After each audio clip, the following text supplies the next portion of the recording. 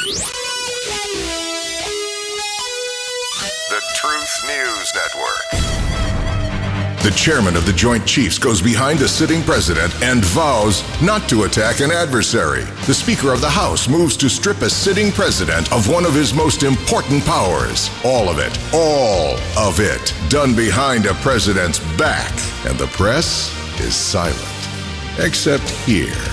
This is TNN, the Truth News Network. And your reporter of record is Dan Newman.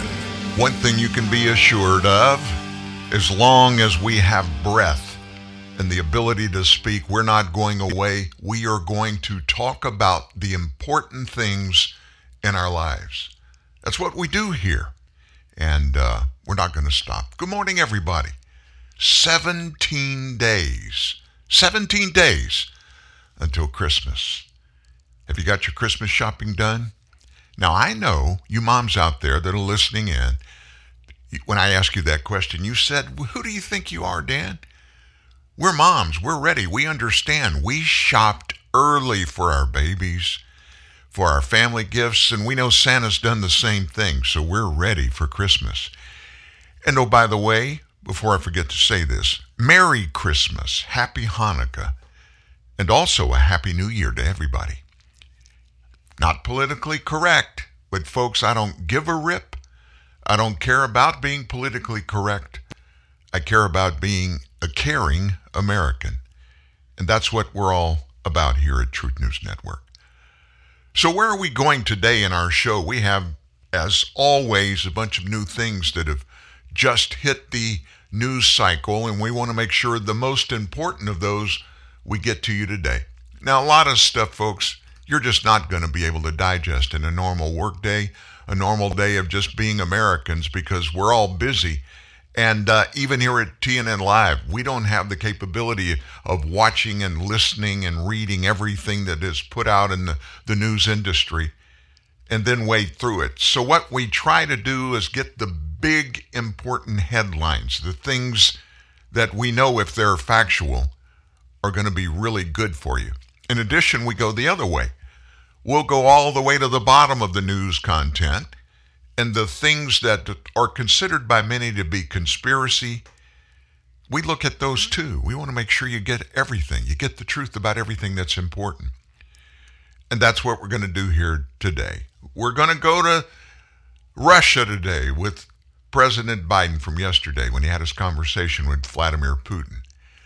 Some interesting tidbits came out of that conversation and things that they hid from the American people about it. We'll get into that in just a little bit. Also, there is some big news slipping out of Jeffrey Epstein's girlfriend's trial, and you have not heard this on mainstream media. It's really going to fry you. It's going to toast you that this kind of stuff has been going on for so long.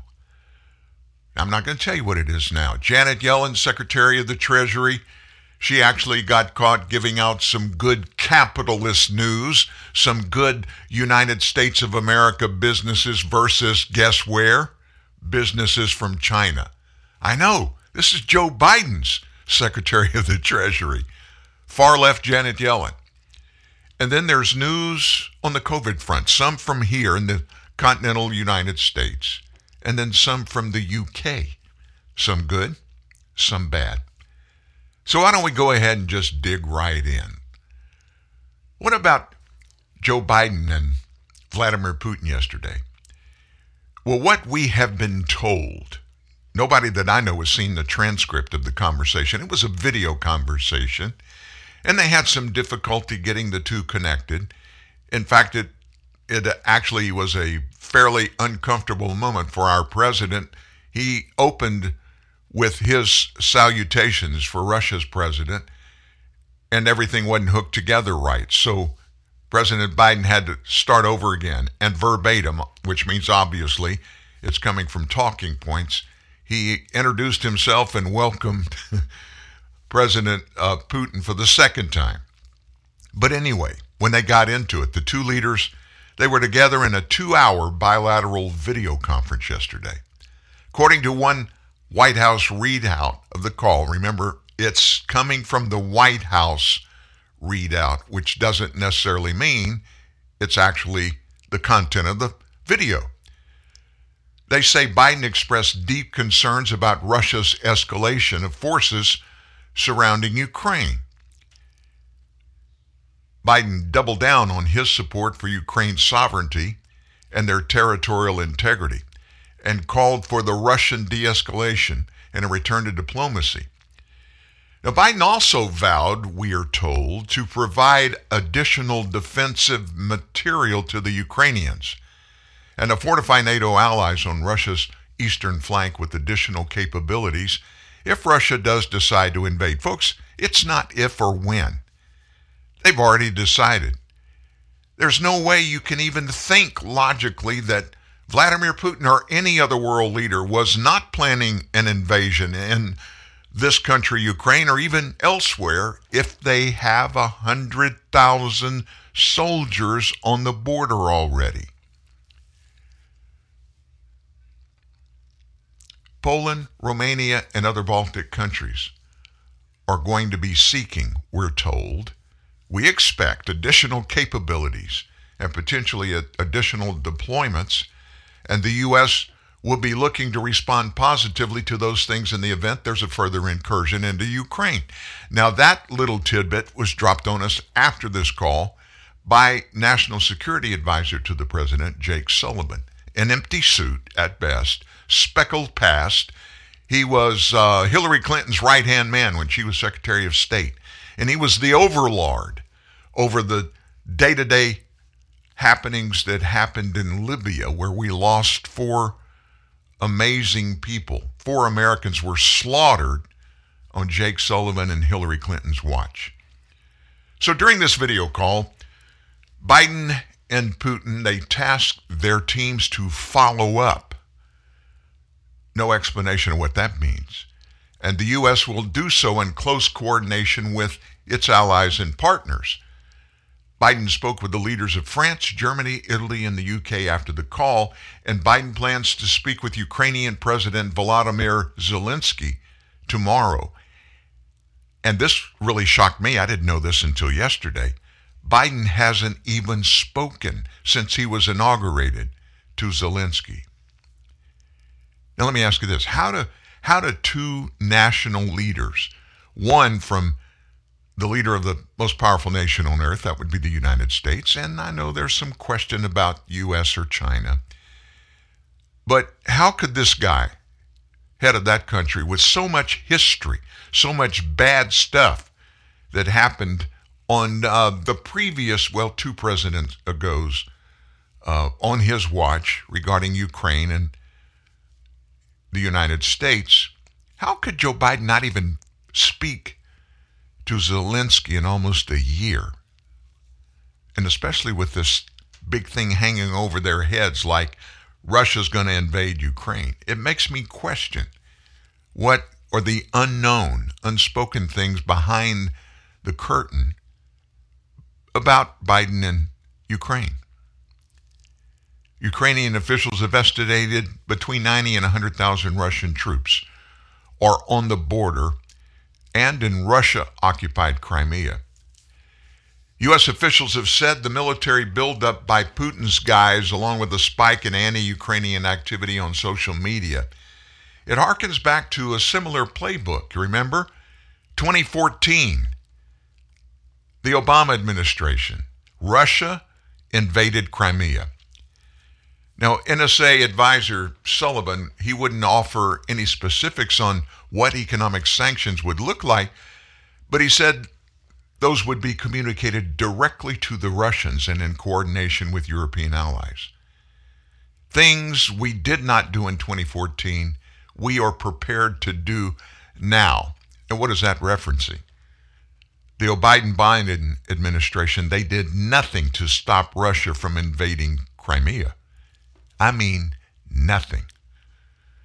Sullivan said the U.S. has held, quote, intensive conversations with both the incoming and outgoing German governments on the subject of the Nord Stream 2 pipeline in the context of a potential Russian invasion of Ukraine. It's a topic of utmost priority, Sullivan said. Now let me ask you this. If it is that important, and it is to most Americans, because we know what's going to happen when this pipeline starts pumping gas out of Russia through Ukraine and into Western Europe to our NATO allies countries. They're desperate for natural gas. They are. And this is a new way for them to get gas. What's going to happen when that pipeline is opened up? If I had a lot of money, and I don't, I'd bet it all that Vladimir Putin is going to use it as leverage against our Western European allies. He'll threaten to cut them off if they don't do something. And the one thing, oh, and by the way, that was not discussed. That pipeline wasn't even discussed in the call yesterday. That's just kind of a little odd situation to me. U.S. officials have said that any call from Putin, which he is beside himself, he does not want Ukraine to be allowed to enter NATO. And so we were told after the call yesterday, any call from Putin to deny Ukraine's inclusion in NATO, which he has no say-so whatsoever, would be rejected, and that the United States isn't going to operate according to that logic of accepting anyone's red lines. So let me ask you this. We've got the biggest footprint in NATO, and here's Ukraine. Now, if I'm a leader of one of those European countries and I'm butting up with or close to, and if you know and have been over there and you understand the geography of Northern Europe, Eastern Europe, going from, let's say, Germany, Austria, maybe even Switzerland, going from there to Russia is like crossing about half of the United States. It's not a stretch. And what that means is if there's some bad people that want to do some bad things out of Russia, they can reach very easily to all of Europe. If I was Western Europe leaders, I would cry for Ukraine to be brought into NATO. Why? You do know the edict, the promise made by NATO to every one of its nation members. Any attack by anybody on any NATO partner is viewed as and will be treated as an attack on every NATO country, even if they don't go into any of these other countries. In other words, it's going to be a freaking war, and it would be very, very ugly. So, Vladimir Putin has made it very clear when he did what he did in Crimea 7 years ago. He just went in there and took Crimea, or not the whole country, but pretty much all of it. And nobody in NATO raised a finger. Russia's not a member of NATO, never will be. Why would they think that Vladimir Putin wasn't going to do the same thing? And why would NATO be pushing, especially pushing Joe Biden, to start a drive to put NATO in Ukraine and Ukraine in NATO? It would be good for every country on the planet other than Russia. I think China would even like that to happen. It's just a check on tyranny. And I'm sure there's a whole lot more to come out of this, so stay close. This is not just happening now, folks. This is going to go on, and it's going to go on, and there's going to be a whole lot more to it. Now, what about that trial of Jeffrey Epstein's girlfriend, Ghislaine Maxwell? Well, I don't know if you remember this, but back in 2019, the FBI raided Jeffrey Epstein's New York townhouse. And we found out yesterday, during that raid, they unearthed a treasure trove of images of nude underage girls, folks. Now, this came out in yesterday's testimony in the trial of Maxwell. She's facing accusations that between 1994 and 2002, she procured underage girls that Epstein would later sexually abuse. FBI Special Agent Kelly McGuire said that during that FBI raid in 2019, hundreds of images of naked underage girls were found locked up in a safe. FBI analyst Kimberly Meader also testified yesterday about CDs that were discovered in Epstein's safe. An image found on one CD showed Maxwell, Ghislaine Maxwell, and Epstein together, she said. Boyfriend, girlfriend, whatever. Epstein was under arrest for alleged sex trafficking when he died August 2019 in a Manhattan jail cell. The safe was found in plain sight. Didn't have to dig for it. It was in the third floor room of a 7-story townhouse. The raid turned up at least hundreds and perhaps thousands of sexually suggestive pictures of fully or partially nude females that were kept by Epstein. Some of the photos appear to be of underage girls, including at least one girl who, according to her attorney, was underage at the time the relevant photographs were taken. Also in this hearing, a woman using the pseudonym Kate testified that Maxwell recruited her to give Epstein massages. Now, that's from the New York Times. Kate said that Maxwell escorted her into rooms where she would give Epstein a massage, took care of her international travel, once gave her what she called a schoolgirl outfit to wear when she served tea to Epstein. She said that in that instance, Epstein initiated a sex act. The prosecutor, Laura Pomerantz, asked Kate, the girl, why she put on the outfit. I didn't know how to say no, she said. I'd never been to Palm Beach or Florida before. I had no idea where the house was.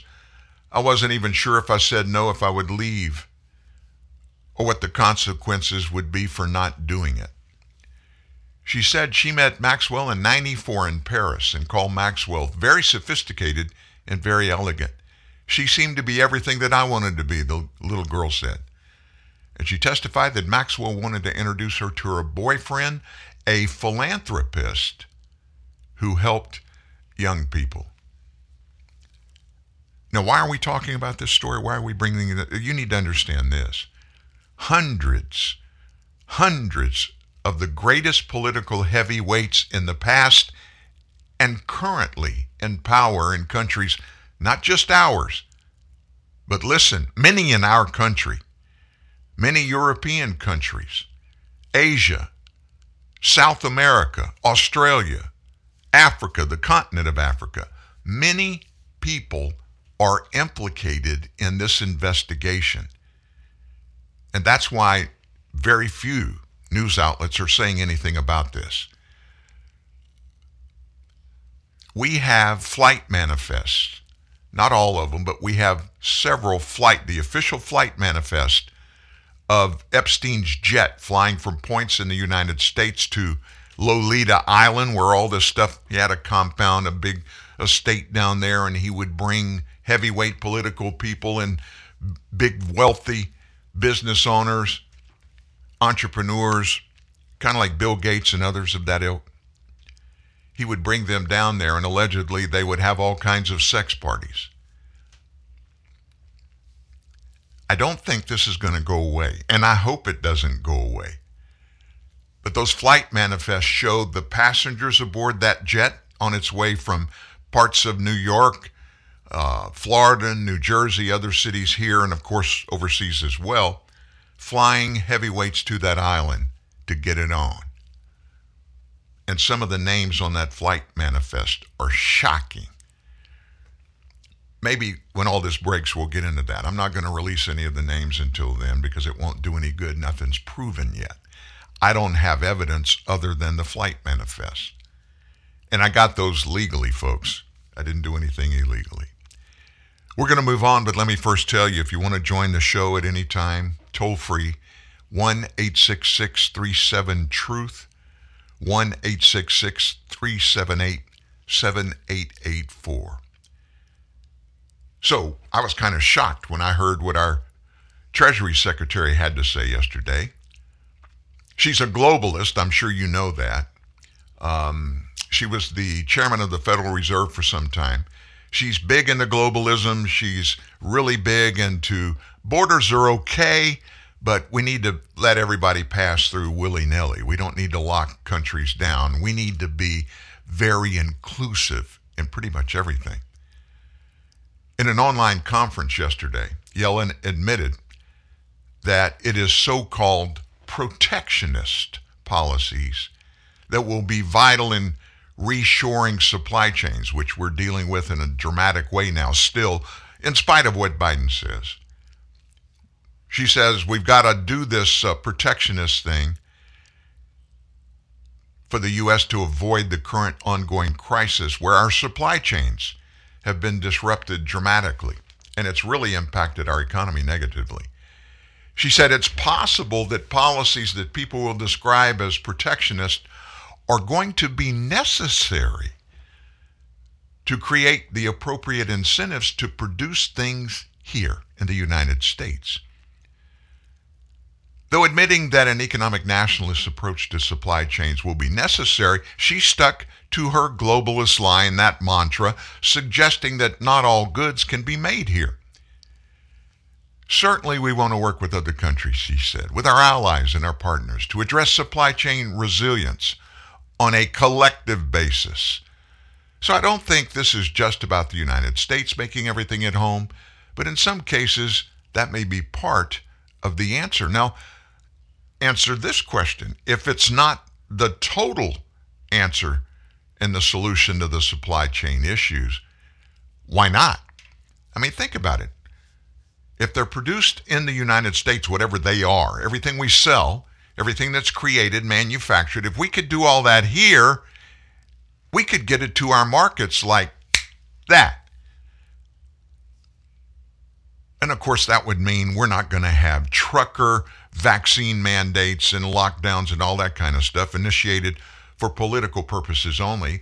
Did nothing to stop the spread of COVID-19. It did nothing but destroy the lives of millions of Americans economically, many of who lost their jobs. Many companies went out of business. Now, what in the heck was Secretary Yellen doing? I mean, she just came out and basically said what I've been espousing for years and what this administration is espousing, it's not working.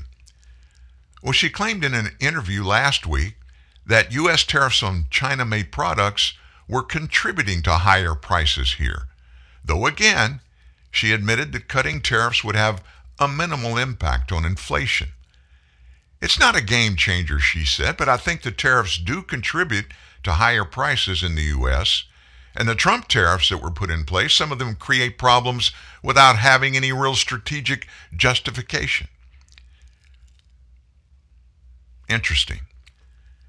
It's amazing that people, Janet Yellen's not a young woman. She's been in politics, she's been in finance for decades. Somebody like that is stone locked down on this globalist philosophy about everything, especially economical issues, can just turn on the dime all of a sudden and say, without saying it, but say, well, maybe I'm wrong. Maybe we need to rethink this. But I'm asking that question. Anybody wants to tell me how it could happen? Why, oh why, would we not hurry and implement whatever technology, whatever infrastructure is necessary to get back the production, the manufacturing, the development of far more things that we have lost to other countries, and almost exclusively it's to Asia, specifically to China. Malaysia has a bunch of it too. So does Indonesia. And the reason it all went there was because of dollars and cents. And let me point to the culprits that instigated this entire thing through the last 2, maybe 3 decades: labor unions. Labor unions, they push for one thing and one thing only: the cost of producing things that their labor union members create in factories. Labor unions have aggressively pushed for the cost of production to go up and up and up, based upon the money they are forcing corporations to pay on top of what has been paid in the past. And folks, when the cost of something gets so high, people quit buying it. And so these companies that had been manufacturing cars, steel, you can name it. Anything that's manufactured at one point was being manufactured here, and it's all going elsewhere because they over there are willing to do it at less cost. Government should not be in economic policies, period. Yeah, they need to have people up there that can advise, but the government should not ever put their hands on the scale of justice in economical issues, ever, other than in an advisory way. In fact, I think they're doing so. It borders on being unconstitutional. I'm not a constitutional attorney. I'm not an attorney at all. But just based upon what I read in the U.S. Constitution, government have powers only those and only because we relinquish them. We, the people, relinquish to them the power and the authority to do any of the stuff they do. Well, there's some COVID news out. There's always COVID news out there, but there's some pretty important stuff that popped out overnight. Got that for you next at TNN Live. I love going all natural. It just makes me feel better.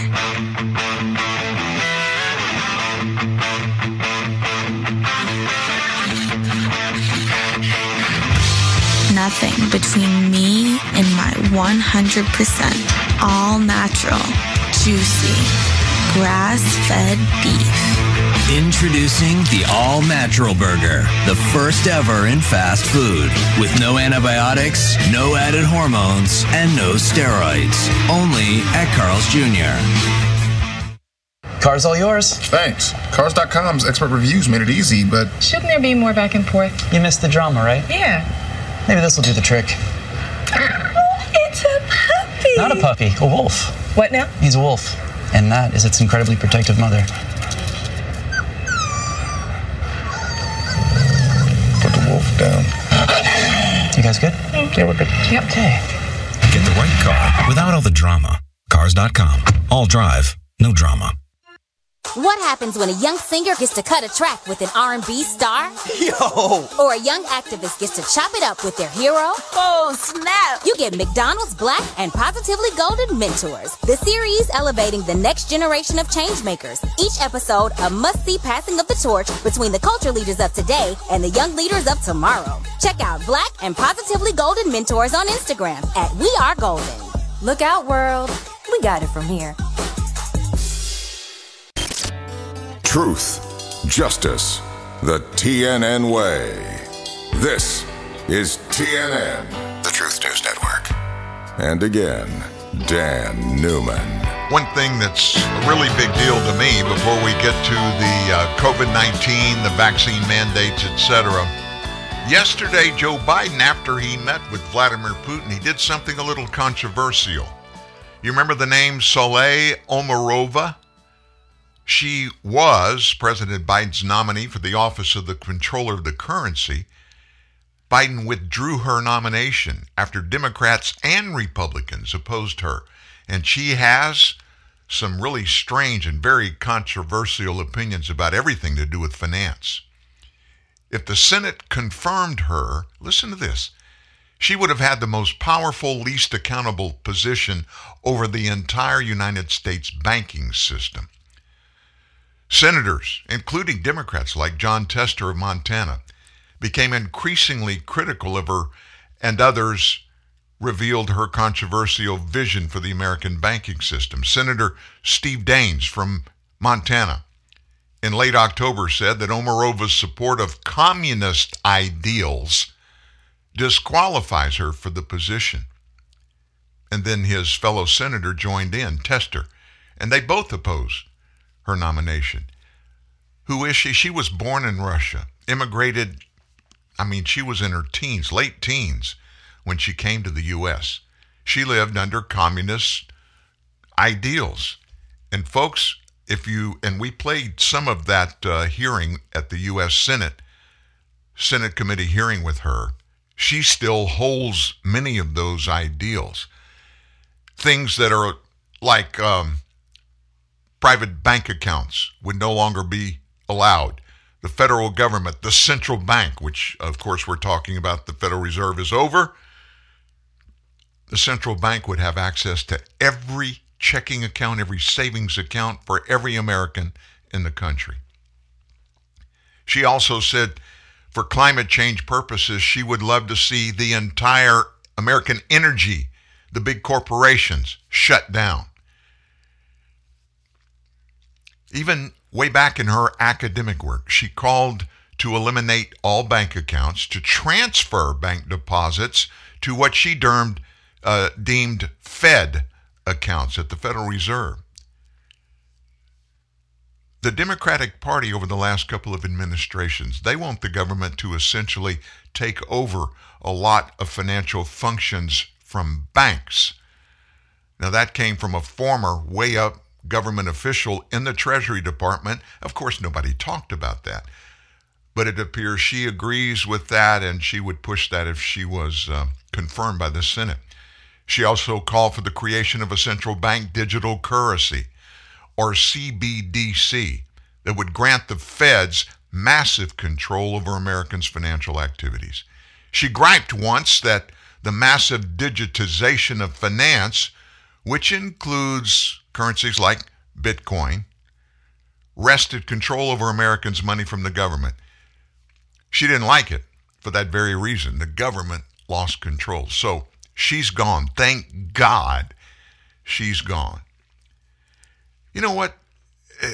With her nomination, forget about her not being confirmed, but with the nomination of her and others, really far left people, I look at Joe Biden. I look at his career. Now, he had a nutty career.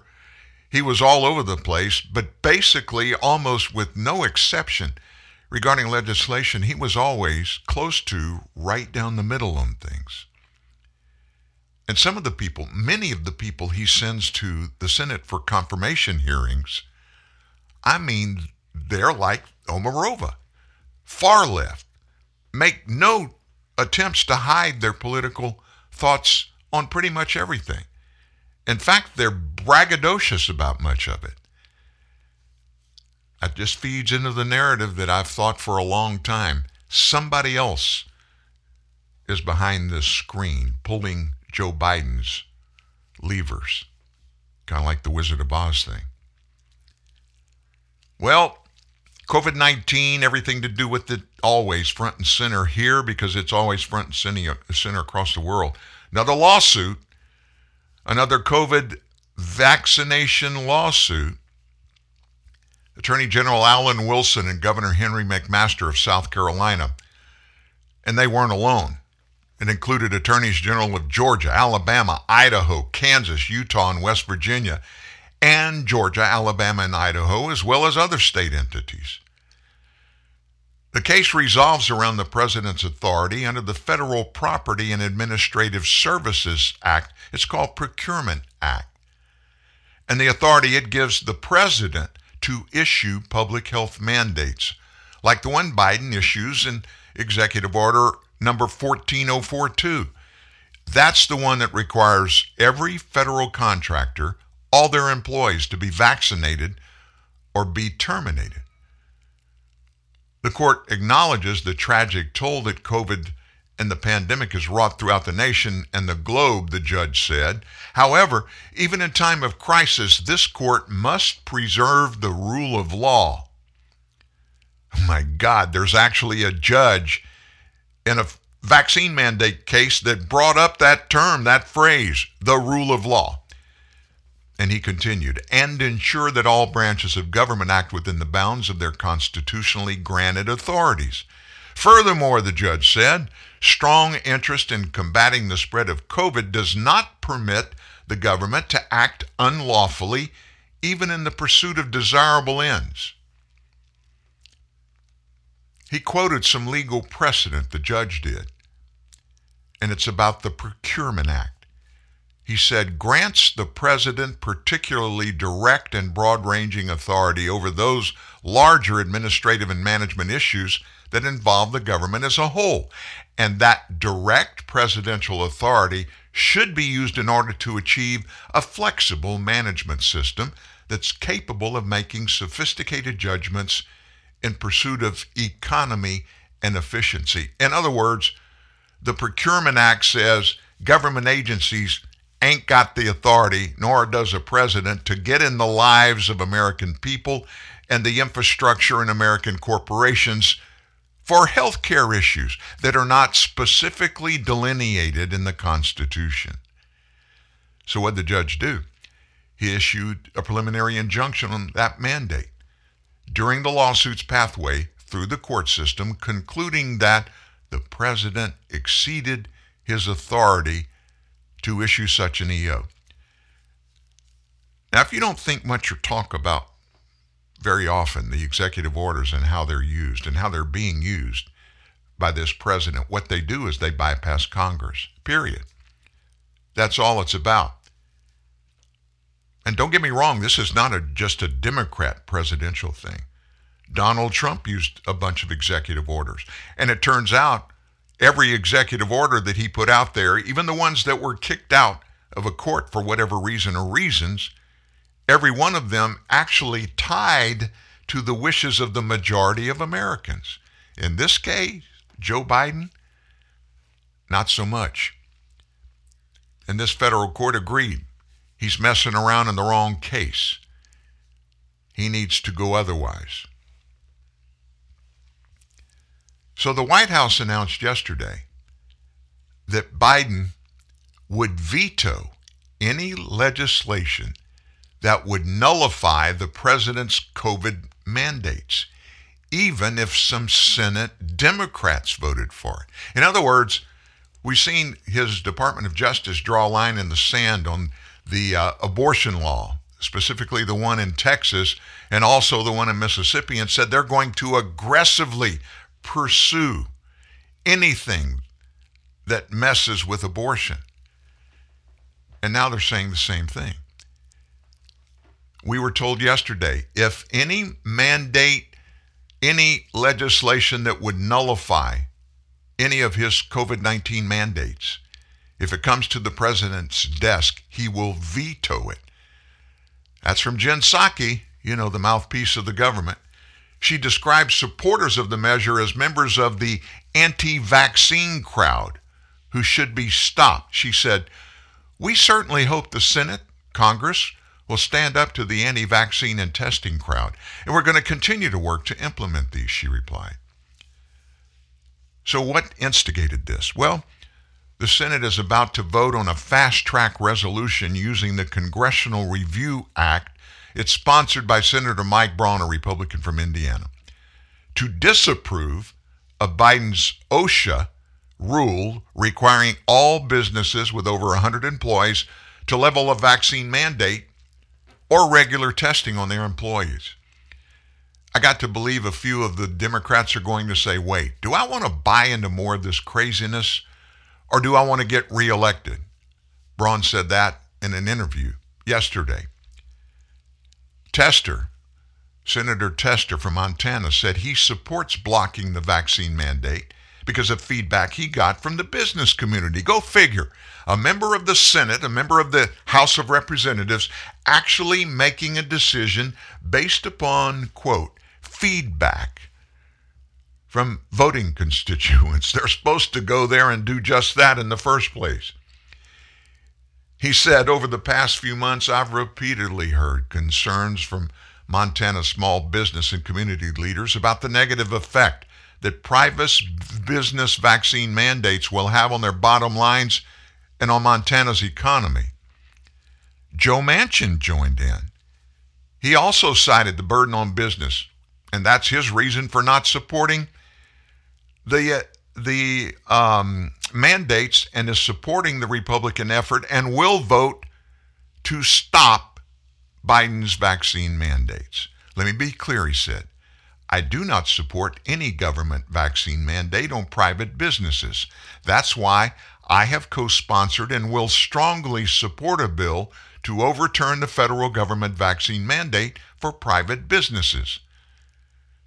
Legal losses for Biden's mandate, boy, they continue to pile up across the nation.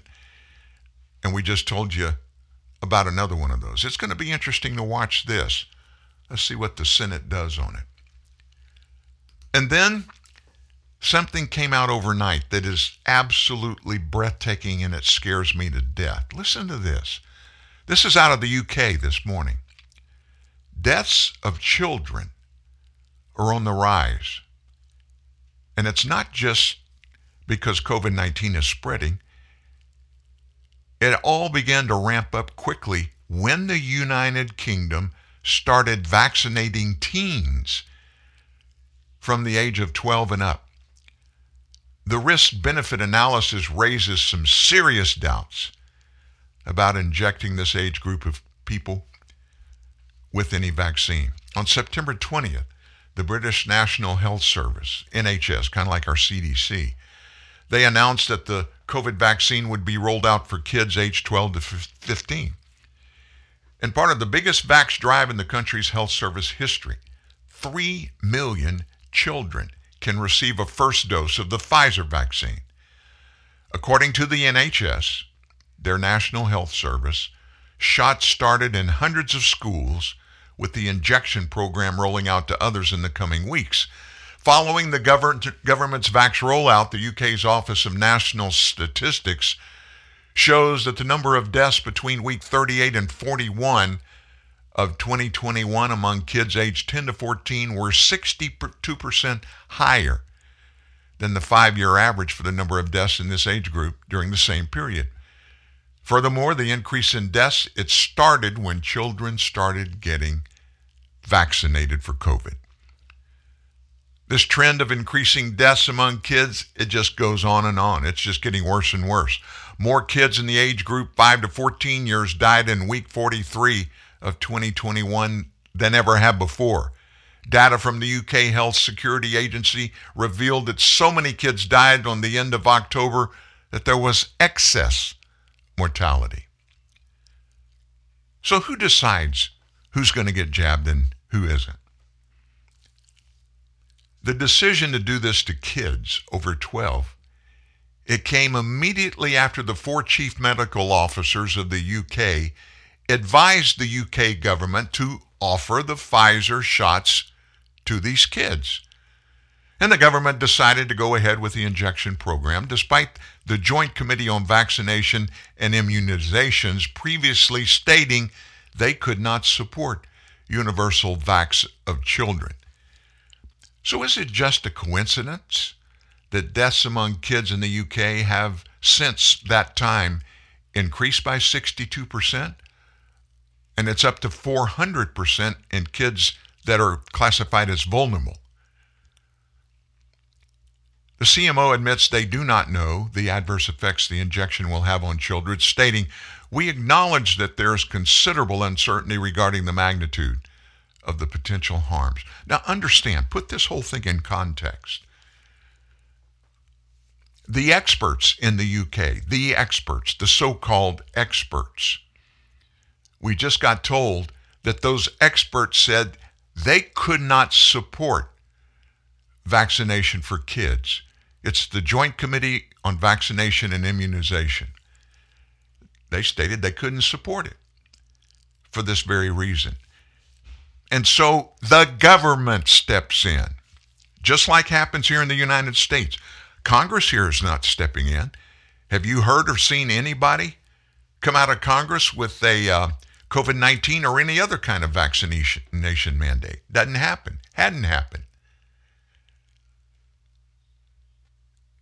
Biden and his administration are treating everything to do with COVID-19 like they are Congress, that they are the sole arbiters of what should be and what shouldn't be done by, for, and to the American people. That's not the way the United States representative government is supposed to work. Representative means we're at the top. Who? The people of the United States. We're the ones that make the determination of what's best for us. Yeah, they can make a suggestion. They can talk to us. They can put something out there. But the way it's always worked and the way it needs to continue to work is this way. It goes to the representatives, the direct representatives of the American people, and they decide. We voted for them. We put them in office to do things just like this. Just like this. To represent us so that our voices are heard on everything. Not for somebody that has been insulated in his career for more than 50 years, and his career for more than 50 years has been from Delaware to the Potomac Valley, just a few miles away, insulated from the realities that every American, especially American moms and dads, face on a day-to-day basis. They live in a different world from us, folks. Not only do they not sense or realize or experience the same challenges that we do in many ways, they think they know better than us.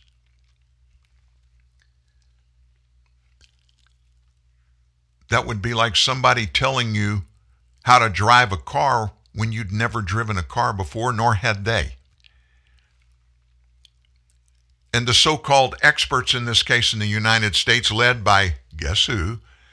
Anthony Fauci, we find out not one, not two, not 20, not 30, dozens of things that he, the COVID-19 expert, has told us are factual, good and bad, what to do, what not to do, or untruthful. We find out they're wrong. And listen, it doesn't stop there with just saying, oh, he was wrong. What happened? What happened to American people when he told us something and it was confirmed by the so-called experts around him and in Congress? Oh, we got to do this. We got to do this. We got to social distance. We have to wear masks. This morning, I listened to a fellow journalist from the New York Post, a great columnist. She and her family are leaving New York City. Now, she works for the New York Post. The New York Post understands they're moving to Florida. Why? Because her 6-year-old son has had a mask on his face for 8 hours a day this entire school year and last year when the schools were in session. And she said he's emotionally disturbed. He can't grasp things going on in classroom. He's not communicative. He's shy in the first place, and this is devastating him. How many other stories like that are there across the country? Where does Fauci weigh in on this? He doesn't. And speaking of Fauci, probably the person in the United States that has more at odds vocally and very publicly. There's nobody more in that vein than is Senator Rand Paul from Kentucky. Last night on Sean Hannity, Senator Paul joined Hannity to discuss Fauci's ever-changing COVID-19 guidance. Listen to them. Here with reaction to all of this, Kentucky Senator Rand Paul. You know, Senator, it's become follow the science only when convenient. Because if we're following the science out of Israel, and I believe Qatar now is the second country, but the Israel case showing natural immunity was 27 times more effective in warding off the Delta variant than the vaccine, that would be following the science, wouldn't it? Virtually none of the edicts or the promulgations that come from Fauci's mouth are based in science at all. Take the idea that we're now going to test the day of travel. The rapid test is accurate about between 30 and 50% if you don't have symptoms. So most people traveling, if they know they're sick, are going to not travel. So most of the people we're talking about are traveling are without symptoms. The test is 30 to 50% accurate. The Omicron variant is already across the United States and across the world. No travel ban is going to stop it, and no amount of testing is going to stop it. But think about this. Fauci now says if you know someone's been vaccinated, you don't have to wear a mask next to him. So you see him at one of these glittering Hollywood parties the other day, And it's like, oh, if I don't know the person, I put a mask on if I know them. Well, he doesn't know their vaccine status. How idiotic is that? Oh, I don't know that person, so I'm going to put my mask on. But now I'm going to take it off because I know that person. He doesn't know who's vaccinated or not by looking at them. It's a ridiculous standard. But here's the bottom line.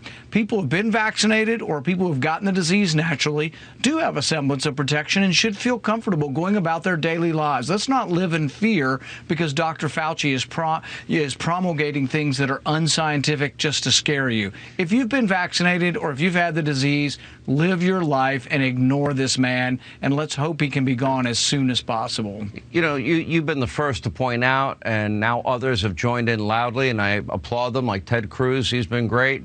That when he testified, I believe it was May 11th, and said that the NIH never funded any gain-of-function research. I think it might have been an exchange with you.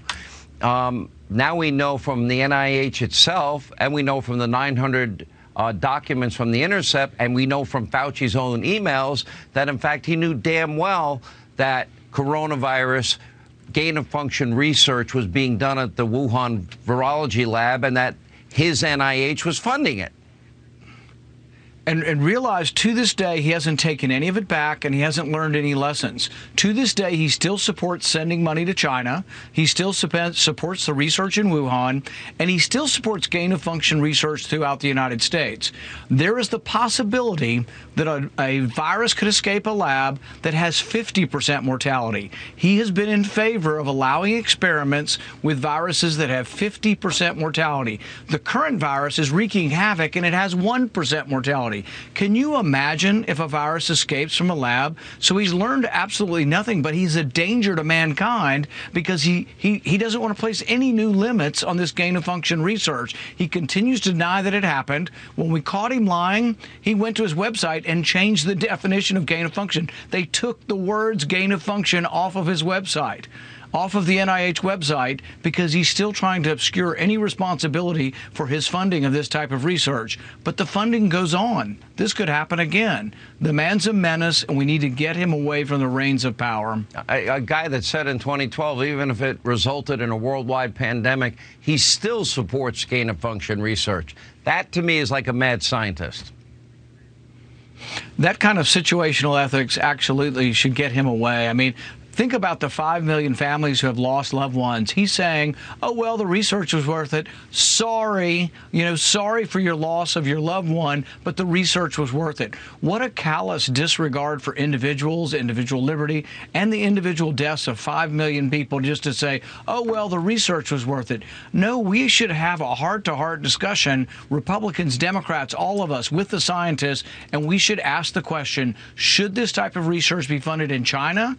And should this type of research should be funded in the United States or Europe or anywhere?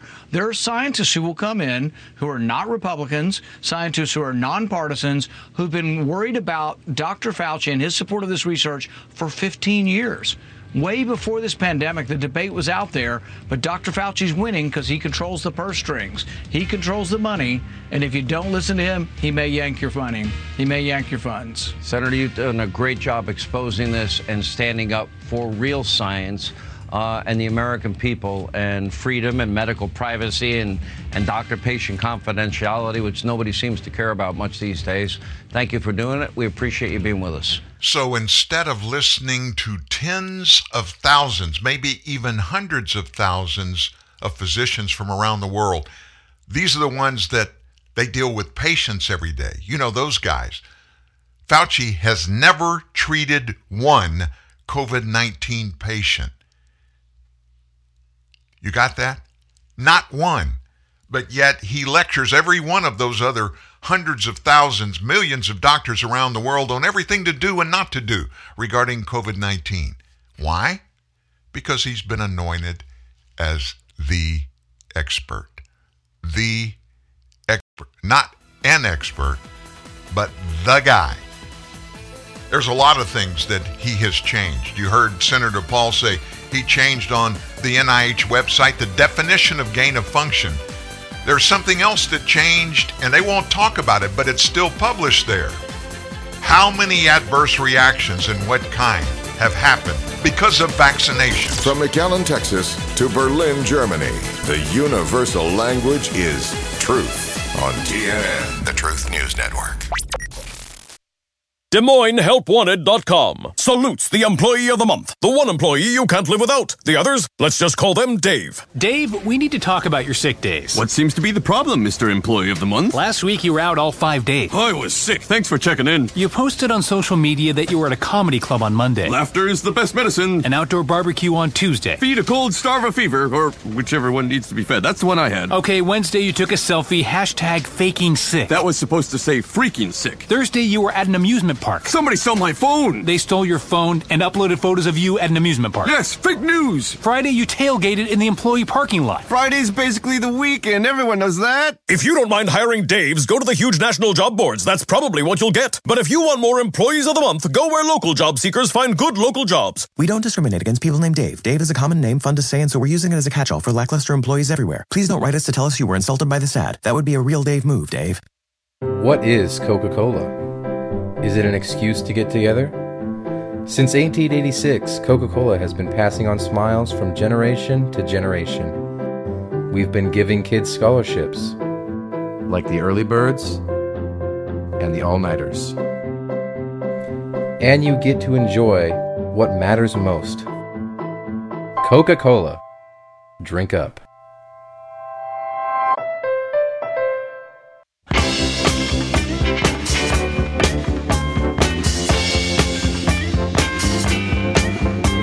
That song? Remember the OJs back in the 60s? Everybody get on aboard the love train. Get on aboard the love train. I mean, they need to learn that lesson in the U.S. political system for sure. There's very little love going around. It's all divisiveness, and I'm right and you're wrong, and you need to shut up and listen to me and don't ask any questions. I've got all the information, all the facts. You don't have any question or any problems with it if you believe that. Coming up in the next hour, we got some really deep things we're going to get into. We're going to start, I'm going to tell you what's happened and what is chronicled to have happened by the CDC itself. What's happened, none of the Democrats in Congress, none of the medical professionals that are Democrats, including Fauci, will even discuss. And it is included on the CDC website. Vaccine adverse events. The report is published every week there. They don't talk about it. It's buried in the back, but we get it and we share it with you. Now, it lags about a week. It's a week behind. So the latest numbers were published as of November 26th. They're about a week old. Every Friday we get the new numbers. Adverse reactions from the vaccinations, not from COVID, from the vax itself. 19,532 people have died since January 1st. 99,943 Americans hospitalized. 102,602 have gone to urgent care facilities. 145,000 other doctor office visits, 8,300 anaphylaxis cases, 11,636 Bell's palsies, 3,148 miscarriages, 9,746 heart attacks, 15,000 cases of myocarditis and pericarditis, 31,000 permanently disabled, 4,600 with thrombocytopenia, low platelet counts, 21,000 life-threatening other reactions, 34,481 severe allergic reactions, and even 10,000 plus cases of shingles. This has never happened with any other medication in U.S. history. Never, never. Not one time has it happened this bad. And anytime any medication that's put out, approved by the FDA, has these kinds of adverse reactions, you know what happens immediately? The FDA forces pulling it from the marketplace. Not here. This is happening. People are dying. People are being permanently disabled from the vaccinations. We've had them on the show. We've had them here. You have heard people in this category tell about the egregious things that happen to them. Mainstream media, I don't even call them mainstream. Legacy media, Democrat Party media, they don't even cover any of this. And certainly Dr. Anthony Fauci never does and never has. That's happening as we speak. And let me tell you what the experts say. The people that put this report together and put it out, the CDC, they say it's 41 times worse based upon their research. Why is that? Why can't they give us the actual numbers? Because they know not every one of these adverse reactions is reported to the CDC. And based on the history of their findings when they have been able to do research and get the actual numbers, 41 more times. Now, what does that mean? 41 times 20,000. Do the math. I'll do it for you real quick. 41 times 20,000. As many as 820,000 Americans have literally died from vaccinations. What's going to be really, really heartbreaking is when at some point in our future this number, or maybe even worse, maybe not 820,000, maybe it's only half that. That's almost 500,000 Americans, folks, have died from the vaccinations. It's unacceptable to most Americans, but not to this administration. In fact, they want, and they're very vocal about letting everybody know they want every American to be vaccinated, every single one, regardless of what happens to so many when they get vaccinated. And this is not just from one of the vaccines. It's all of them. Pfizer, Moderna, Johnson & Johnson. However, I will tell you this, from the sources that, again, are released in this report by the CDC on the VAERS site, most, in fact, a huge majority of the deaths from these vaccines are from the Pfizer vaccine. You remember a few weeks ago we had that nurse formerly employed for a long time in Orlando at a hospital there, and the system she worked for came down with a vax requirement. You either get vaccinated or you get fired. And she objected on religious basis. She was turned down, so she quit. We had her here. We had her when we asked her all kinds of questions. She shared her story. And she ran a very, very important department in that hospital. But based upon what she knew from medicine and watching this and learning and watching these VAERS things that we just reported to you actually happen on her watch in the hospital, she refused to get vaccinated.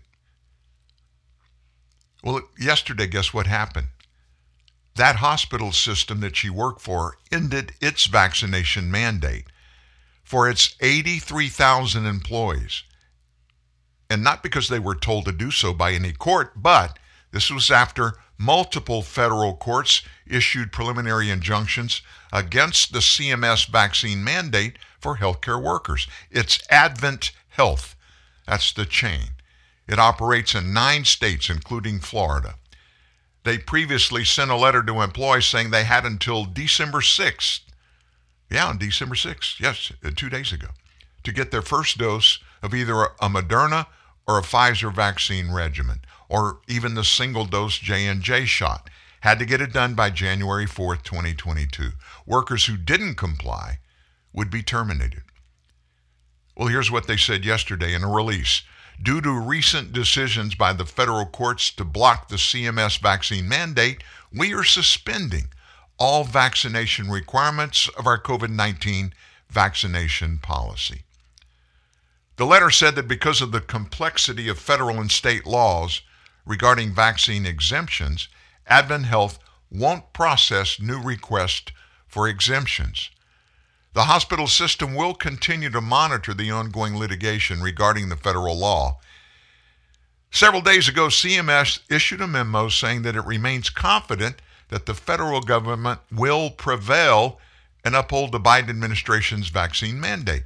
However, because of a bunch of recent court orders that impact the U.S. and its territories, CMS, that's Centers for Medicare and Medicaid Services.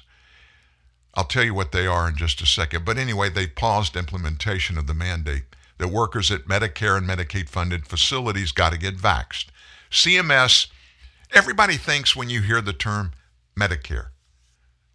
When you hear the term Medicare, somebody talks about Medicare, and a lot of people that are on Medicare as senior adults, they think somewhere in Washington there's a big building, a skyscraper that on the top it says Medicare. It doesn't exist. It's a small bureaucratic group of appointed people, and they run America's healthcare system. But here's how they run it. All they do, folks, is they pass out the edicts that come from the U.S. Congress. They push it downstream.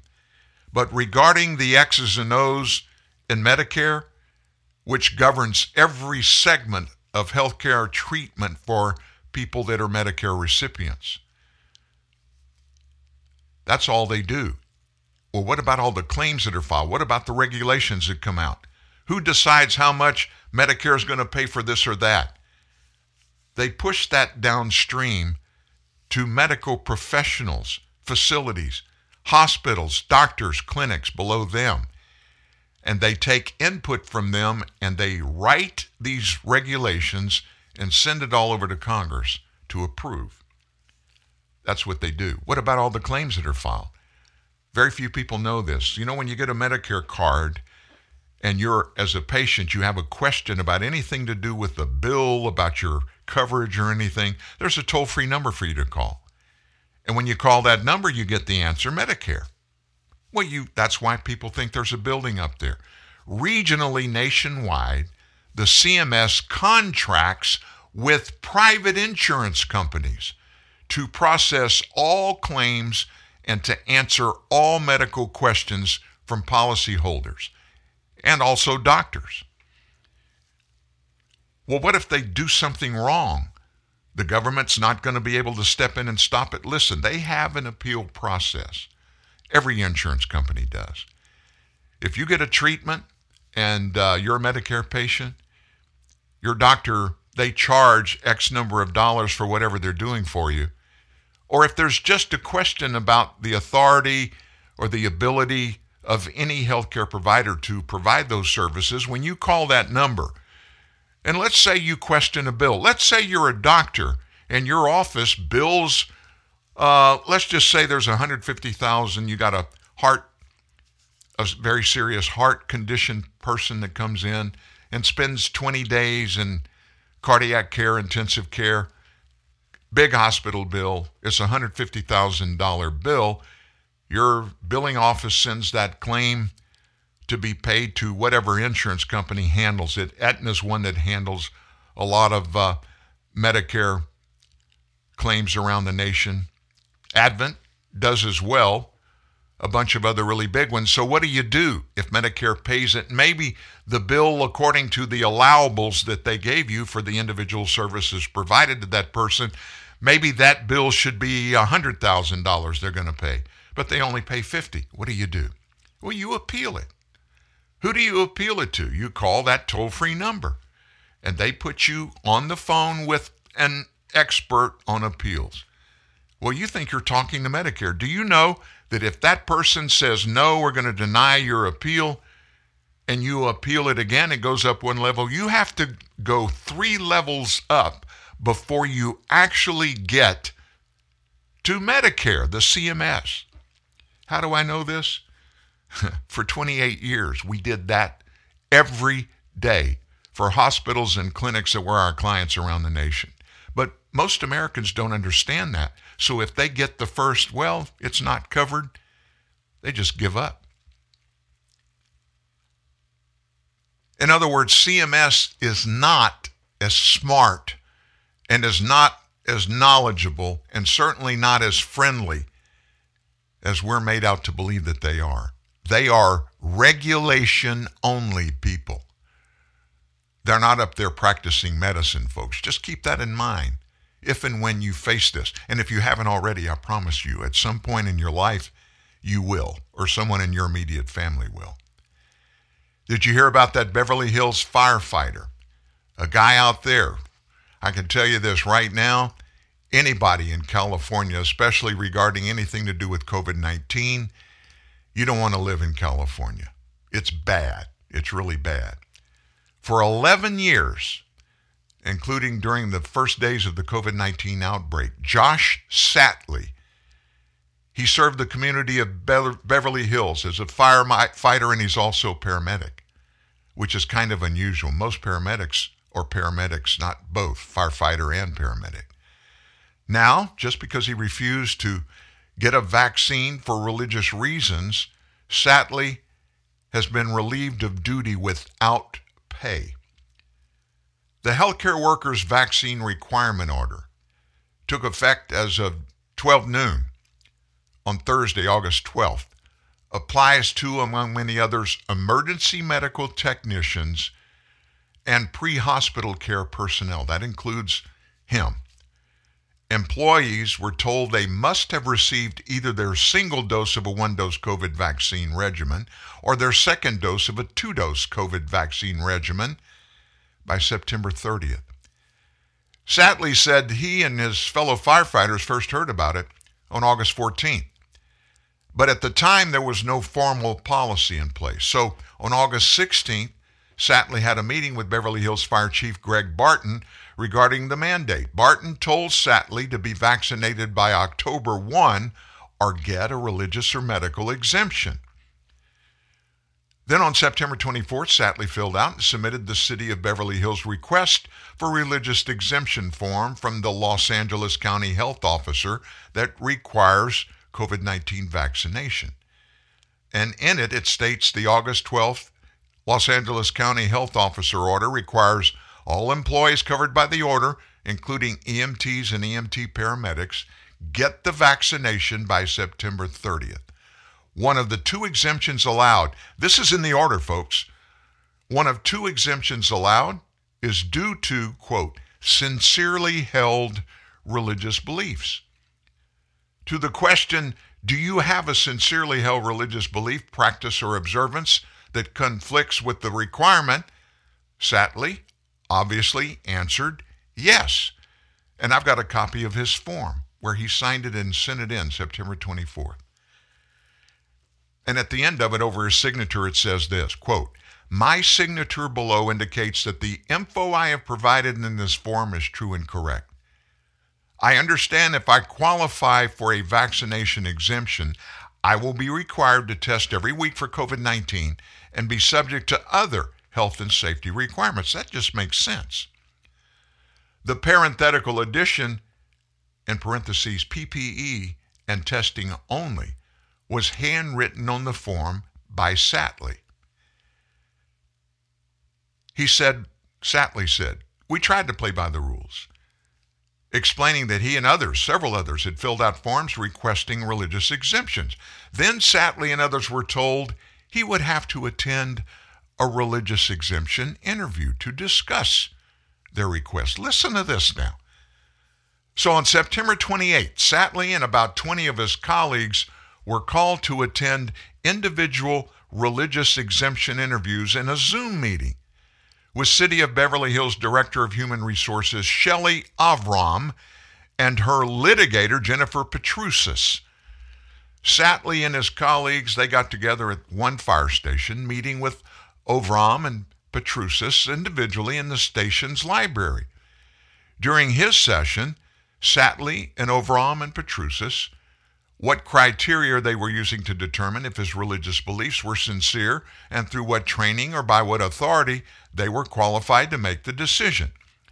Satley and Avram deferred the question to Petrusis, the lawyer, who laughed at me, he said, and admitted they had no training, but insisted they had the authority to ask for a clarification. Satley said they were challenging the legitimacy of my religious status and whether I was sincere or not. They're determining what my deeply held beliefs are and if they're good enough to be accepted.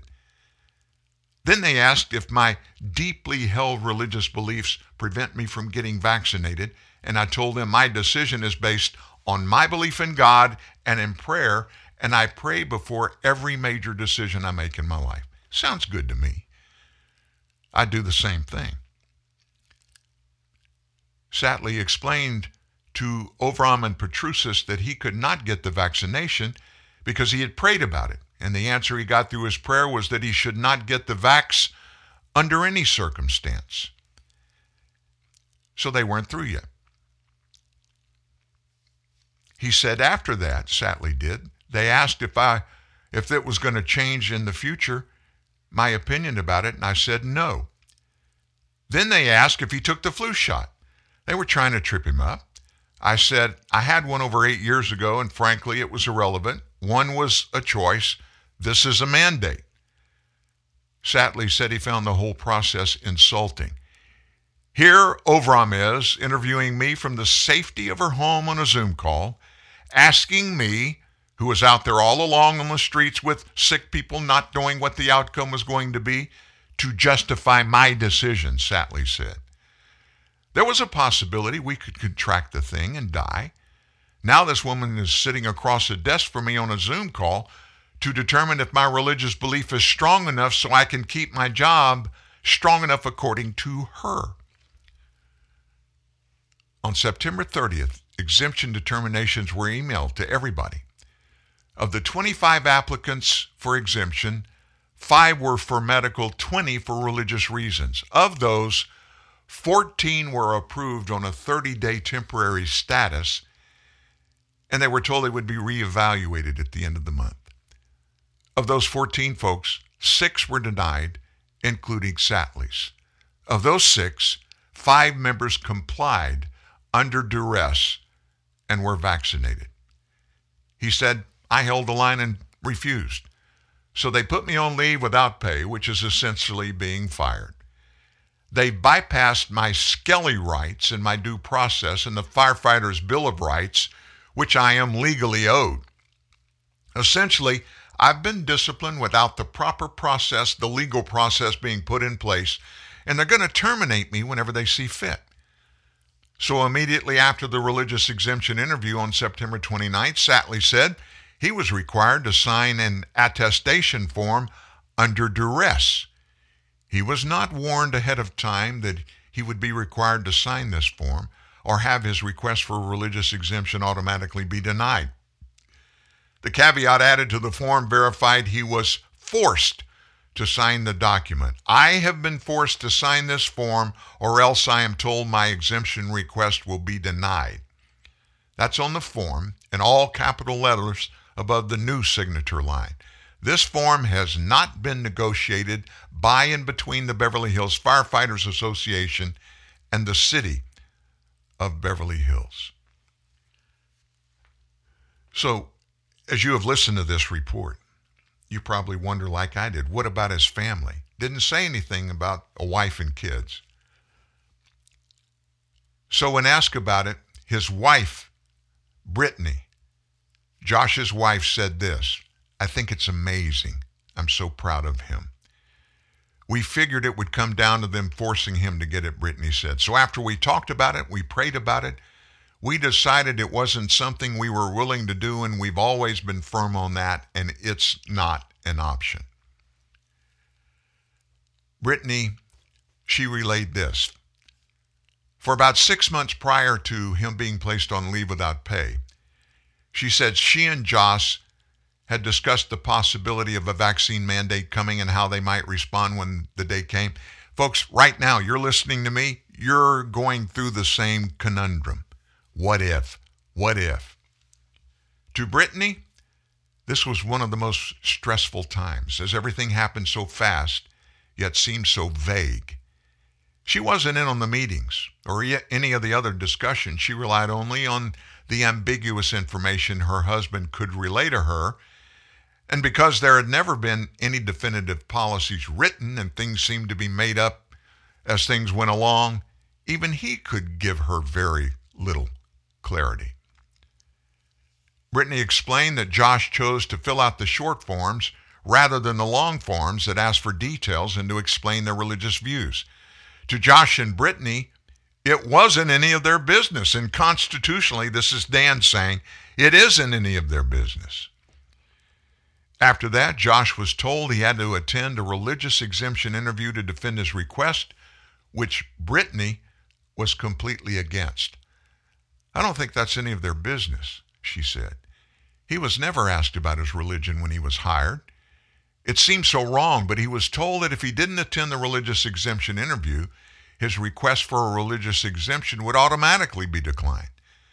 So he felt like he had to do this or he'd be fired. The day of the interview, Brittany said she was sick to her stomach with worry, felt like he was being interrogated for his religious views.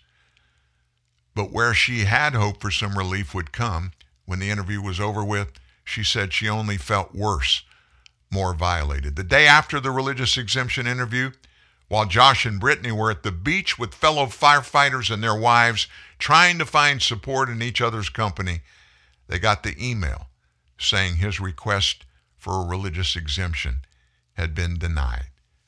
No reason given. Now, the reason I'm exhaustively going through this story with you folks, I want to point something out. You may have thought about this, and I alluded to just a second ago a little tidbit of it. But I think whoever we are, wherever we are, what our past is, what our present is, other than the things we have in common, which this is, I think none of that matters. What matters is today. Today. And I've said this several times on this show, just like I'm about to say it. The only way I will ever receive a COVID-19 vaccine of any kind is if somebody not just puts a gun to my head, but knocks me out. Only if I'm made unconscious will anybody vaccinate me. Why? Folks, it's not based on emotion. It's based on the law, and it's based on medical evidence, not Fauciisms, not Bidenisms. None of that is impacting my decision. What, and the only thing that is my convictions spiritually, the United States Constitution, and the rule of law. This kind of stuff has never happened in the United States of America. Do you realize the closest this nation came to doing anything like this was in World War II, and it had nothing to do with medicine? Do you know that FDR had an internment camp built in California? Every person in the United States of Japanese descent was forcefully sent, and they had to stay in this prison. Nobody ever thought something like that could or would happen in the United States of America, but it did. It did. And it may happen again. I don't know. Some of you may listen and you heard what I said, and you may say, well, what are you going to do, Dan? What are you going to do? If they knock on your door today, what are you going to do? I told you what I'm going to do. It will have to forcibly be done, and unless and until I'm unconscious, I'll fight it. And you know what? I'll do the same thing for my wife. My kids are all grown. They can make their decisions on their own, and several of our children have been vaccinated. One for medical purposes only, the other for job purposes, a decision, a choice that they made on their own. And to be quite honest with you, neither one of them consulted me before they did it. That's okay. It is an individual choice. It isn't legally, legitimately, ethically, morally. It is not a government's choice regarding health care. That's just the truth, folks. That's the way it is. We got plenty more to come. More about that and even some other things. Do you know these professional athletes, these multimillionaires? I'm not talking about one sport. I'm talking about football, soccer, baseball, basketball. Professional athletes are having this shoved down their throats. And the nation of Canada, of all things, has weighed in about vaccine mandates for professional athletes. You're going to love this one. That and a whole lot more. And oh, by the way, we've got a soundbite that you've got to stay around for regarding abortion. Representative Cawthorn, U.S. Congressman from North Carolina, took the floor yesterday, and he gave a short speech. You are going to love this. There's a whole lot more just ahead. When your cable company keeps you on hold, you get angry. When you get angry, you go blow off steam. When you go blow off steam, accidents happen. When accidents happen, you get an eye patch. When you get an eye patch, people think you're tough. When people think you're tough, people want to see how tough. And when people want to see how tough, you wake up in a roadside ditch. Don't wake up in a roadside ditch. Get rid of cable and upgrade to DirecTV. Call 1-800-DirecTV. Ladies, we ask your forgiveness. Please forgive our immaturity, our outbursts of tacky compliments. Forgive our browser history. Forgive our hormones taking control of us. Forgive us for thinking an open shirt is the ultimate weapon of appeal. Forgive us for opening our beers like primates. Forgive for taking a no as a yes. For insisting on playing a guitar that doesn't exist. And please forgive us for never washing our hands. Ever.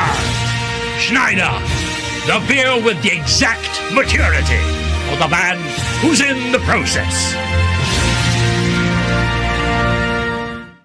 10 to the 10 to the 10 to the 10, 10 to the 10 to the 10 to the 10, 10.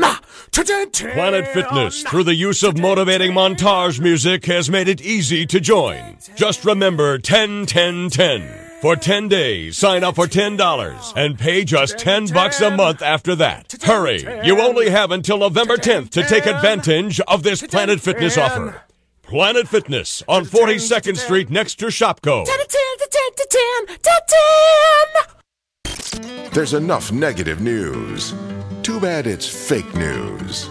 Looking on the brighter side, the Truth News Network. TruthNewsNet.org. And your ray of sunshine, Dan Newman. I don't know about that, Pete. Looking on the brighter side, I mean, facts are facts. And unfortunately, sometimes facts don't live on the brighter side of some issues, but still it's important to grab those nuggets of truth, to pass them out so that we all can have the truth on which we can make decisions based. I mentioned Canada. Guess what Canada did? The government has decreed that unvaccinated NBA players are not even going to be able to enter the country and play in Toronto starting the new year. And folks, their regular season goes on through March, April. This is really going to be uncomfortable for everybody. According to the Athletics Shams Charania, Canadian health officials have said that starting January 15th, players must be fully vaccinated to play the Toronto Raptors. Raptors players are also required to be 100% fully vaxxed or face fines and suspension. Now think about that. The government stepping in and telling a private employer, a United States private employer, not a Canadian, hey, we're going to tell you about your employees and what they can and can't do regarding being vaccinated if they want to come here and do the job they have this career doing. But honestly, the sad thing about this, it's not a big surprise. It's really not. Canadian Public Safety Minister, a guy named Marco Mendocino, announced back in November that mandatory vaccine requirements for foreign visitors were set to be imposed next year anyway. Then last month, Mendocino said that there will be no longer an exemption in place for professional and amateur athletes. The NBA has claimed that 95% of the league is now fully vaxxed. The new rule does not pertain solely to the NBA, of course. You have the National Hockey League, 7 pro hockey teams in Canada. The NHL, though, still has not made any announcements about the new rule that is about to fall into place among our northern neighbors. In other words, all those teams that play in the National Hockey League, U.S. teams are not going to be able to go and play there if athletes, American NHL players, are unvaxxed. Canada's pretty much eliminated all its previous exemptions for visitors. The exemption is also canceled for people traveling into Canada to do things like reunite with family, international students over 18 years of age, cross-border essential workers. I mean, look at Detroit. Do you know that you can leave downtown Detroit in 4 minutes, be in Canada? And a lot of people live in the U.S. and work in Canada. If you're not vaccinated, folks, that's going to stop. Most temporary foreign workers and essential service providers facing the same thing. All will now have to be fully vaccinated or be barred from even getting in to Canada to do something like work your job. We see this kind of thing happening in places around the world. We have throughout history.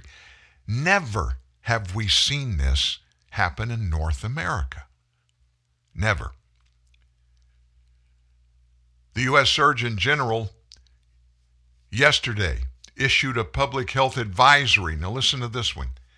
In the context of what you've already heard about that New York Post reporter moving her family to Florida because of what was happening to her 6-year-old boy at school. The Surgeon General yesterday issued a health advisory on the mental health issues he says that youth in America are facing from lockdowns and other protocols put in place during the pandemic.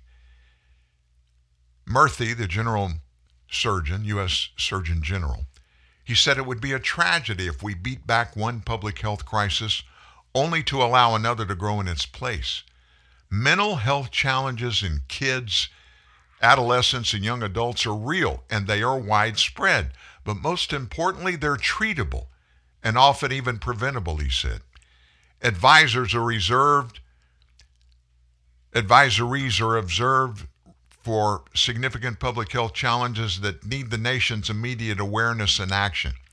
He issued this advisory the day after he visited King Drew Magnet High School of Medicine and Science in the Willowbrook area of Los Angeles, South LA, where students said they have struggled during the pandemic. A lot of people still feel like everything is virtual, like they act as if we can't see or hear what they say. That's from a student named Jesus L., a senior at the school. A lot of students have been less motivated to come to class, miss school more. I'm noticing a lot more students start to leave class and take long bathroom breaks. Is it any surprise that this is happening, stuff like this? And think who it's happening to. We're not talking about a seasoned, aged, veteran Americans, the ones that have been in the workplace for a while and understand the ebb and flow of all things good and bad that happen. Sometimes, folks, bad things happen and we have no control over them. History has got us all prepared for those kind of things, at least in part. But what about our babies? What about our young children? Symptoms of depression and anxiety have doubled during the pandemic. 25% of youth experiencing depressive symptoms, 20% experiencing anxiety symptoms. There also appear to be increases in negative emotions or behaviors, such as impulsivity and irritability, that are associated with conditions such as ADD, attention deficit, and even hyperactivity disorder, ADHD. In early 2021, emergency department visits in the U.S. for suspected suicides were 51% higher for adolescent girls, 4% higher for adolescent boys, compared to the same time period in early 2019. Even before the pandemic, kids from all backgrounds face serious mental health challenges. But nearly 2 years of disruption took a toll worsen their mental health, especially for groups like immigrants, students with disabilities, and students of color from low-income families. The report also said that isolated young people make it harder to recognize signs of child abuse, mental health concerns, and other challenges. In fact, this particular school district, the Los Angeles Unified School District, they have a shortage of mental health professionals, with the staffing goal falling short 500 social workers. Meanwhile, the kids, the American children, folks, they're the last ones in the daisy chains of priority regarding this healthcare debacle in our nation. The professionals that are advising President Biden, this was his Surgeon General who came out and basically said, hey, these are facts. I wonder if Biden's going to listen to him, or do those that are giving him all of the impetus for all of the policies and the things that he has done and initiated and is in the process or is going to do regarding our pandemic, COVID-19, vaccinations across the board, even testing. All of that is putting our children last, their physical and their mental and emotional health care last, and they should be first. They should be first. This is just mind-boggling to me. I will never be able to reconcile that. Never will I be able to get my arms around it. I just can't understand it.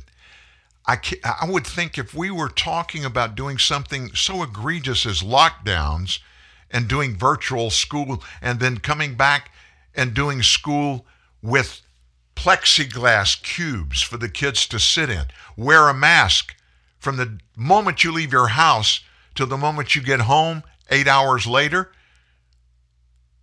changing overnight for every child in public education, changing their environments with little explanation. What explanation they're given scares them to death. They don't know what's happening. They don't know what's going to happen. They don't understand. A huge portion of their freedoms have been snatched away. And they're scared to death, almost without exception. They're scared to death. And our government, folks, our government, you know, that government of, by, and for the people,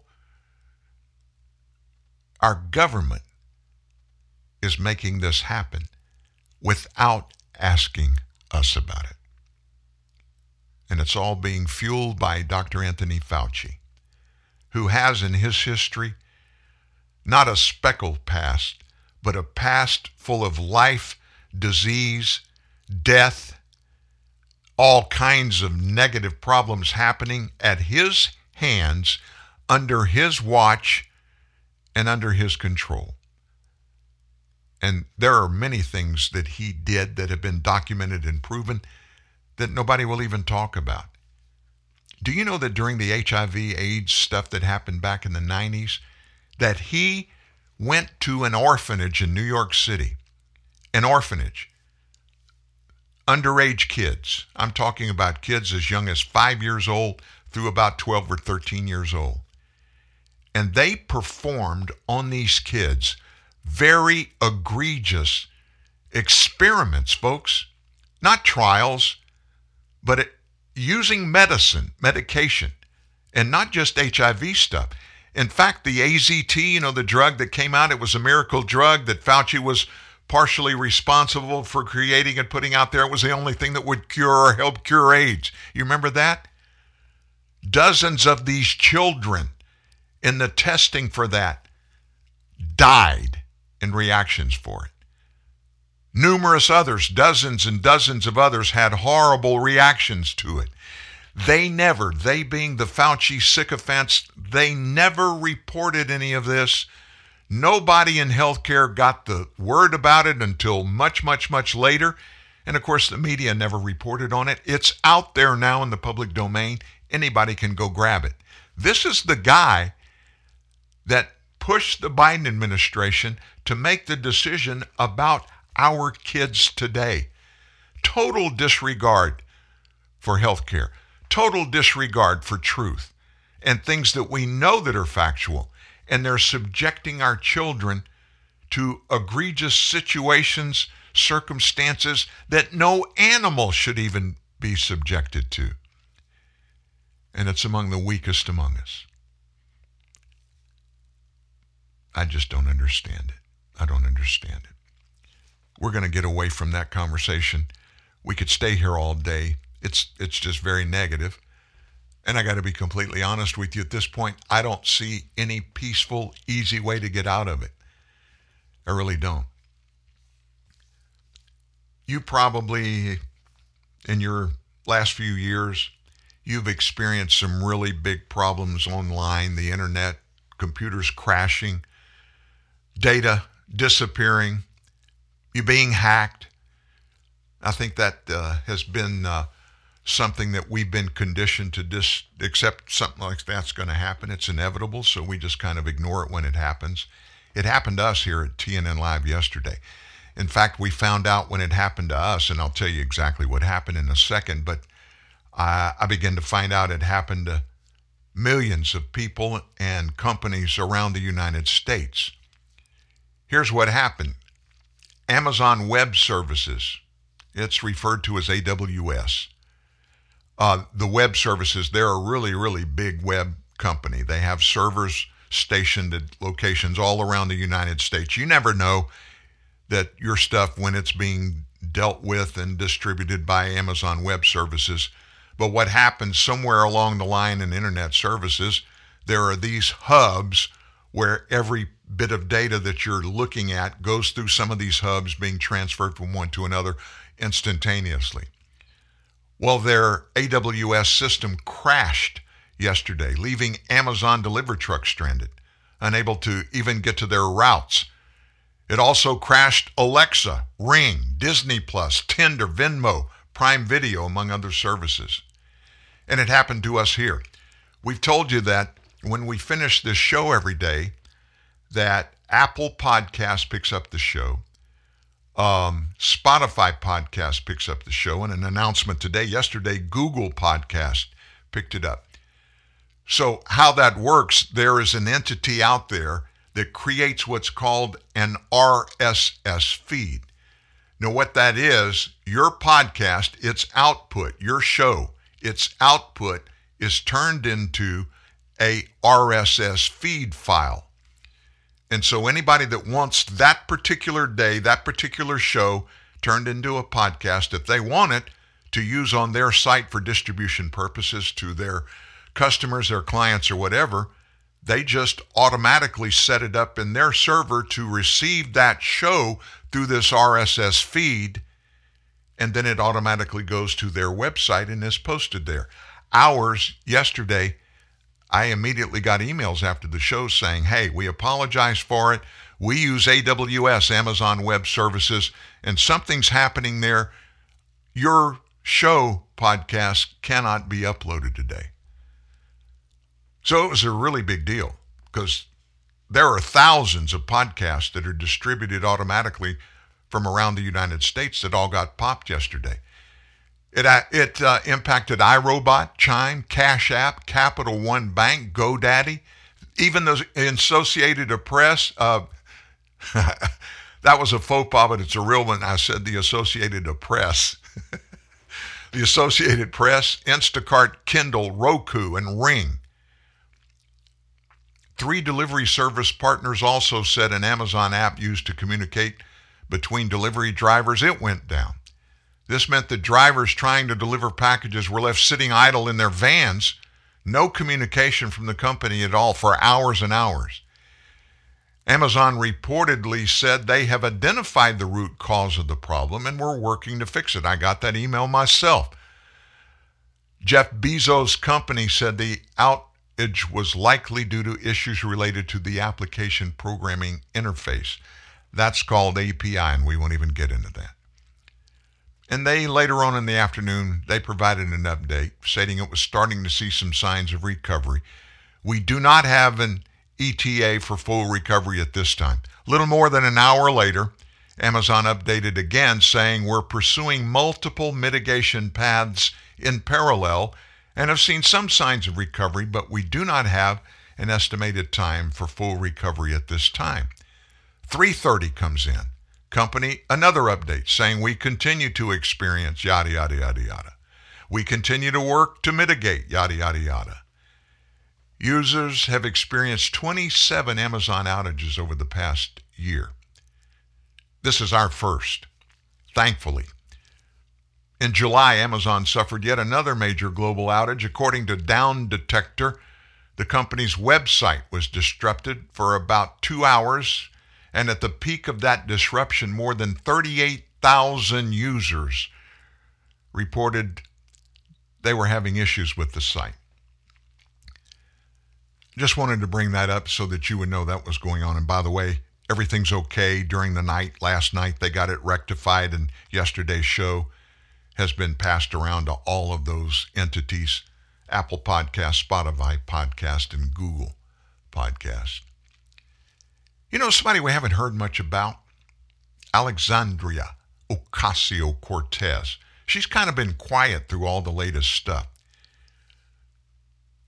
And usually when there's big legislation pending, she's all over the place because, as you know, she leads the squad and they're all in unison and definitely powerful, totally all-in support for every far leftist piece of policy that's being even considered.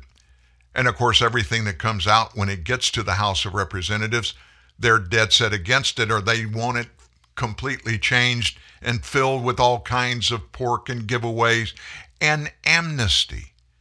Amnesty is AOC's latest big deal.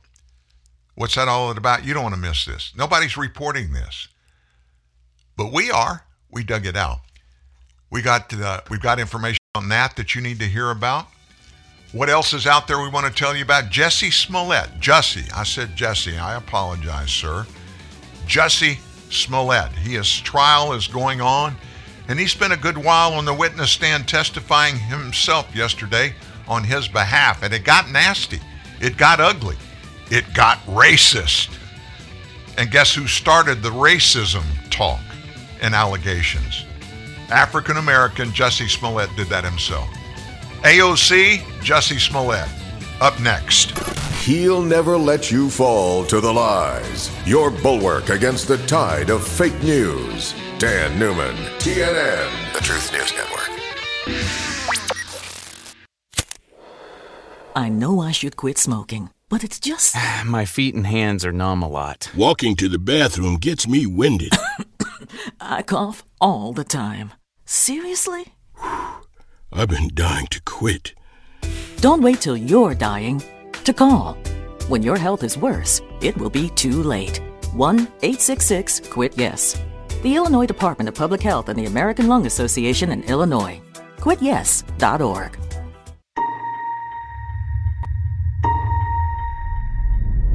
As the sum of each generation before it, the next generation Corvette stands alone. As the new standard of precision and performance, of engineering and technology, of everything that makes an icon, and a Corvette, a Corvette.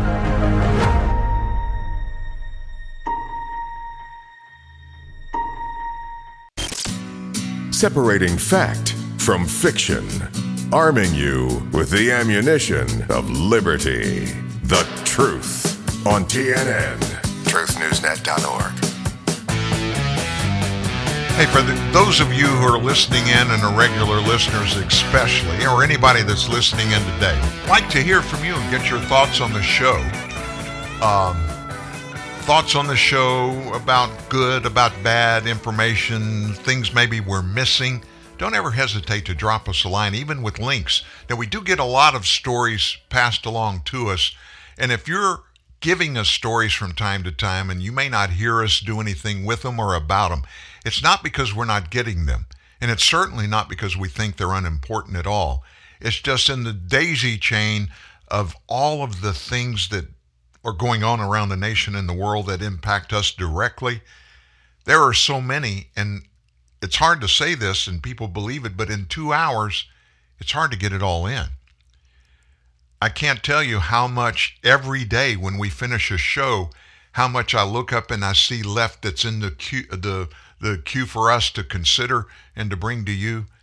How many stories, how many events, how many things are still there that we just ran out of time. So we put them in, I guess, in line based upon what we consider their importance to be.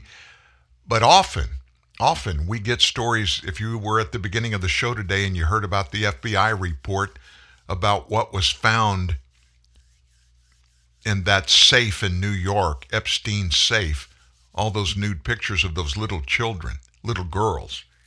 That came from one of our viewers sending us a link to that specific story. Of course, obviously, CNN and MSNBC, they weren't going to cover that.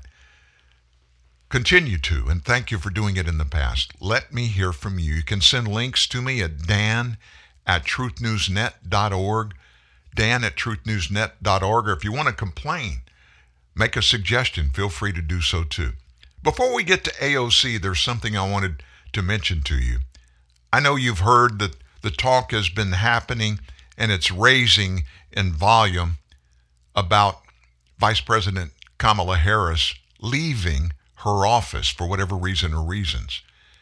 And I guess in the shadows of all the conversation, a bunch of her staffers are leaving. I think she's had 3 or 4 already announce they're leaving, and it's expected and more are telling us that they're going to leave. So yesterday in the White House press briefing, Jen Pippi Stockings Psaki was asked by Peter Doocy about the staffers leaving Kamala Harris, the vice president. Listen to this back and forth. And listen to Psaki's attitude. A handful of key aides have announced either that they are leaving the vice president's office or are reportedly going to be leaving the vice president's office soon. Is the vice president not satisfied with the staffing that she has had so far, or do people just not want to work for her anymore? Well, Peter, I would say that working on a presidential campaign, I may be covering one too, I would say, to be fair, and working in the first year of a White House is exciting and rewarding, but it's also grueling and exhausting. It's all of those things at once. And many of the team members you're referencing, and I would just note there has been an announcement about Simone Sanders departing, but there hasn't been official announcements about others. So I would leave it to them and the vice president's team to make any additional announcements. But in my experience, and if you look at past precedent, it's natural for staffers who have thrown their heart and soul into a job to be ready to move on to a new challenge after a few years. And that is applicable to many of these individuals. It's also an opportunity, as it is in any White House, to bring in new faces, new voices, and new perspectives. And I expect you'll hear more from the Vice President's office on that in due time. So this is not a case of bad headlines about the Vice President and a decision being made to shake up the staff to fix an image issue.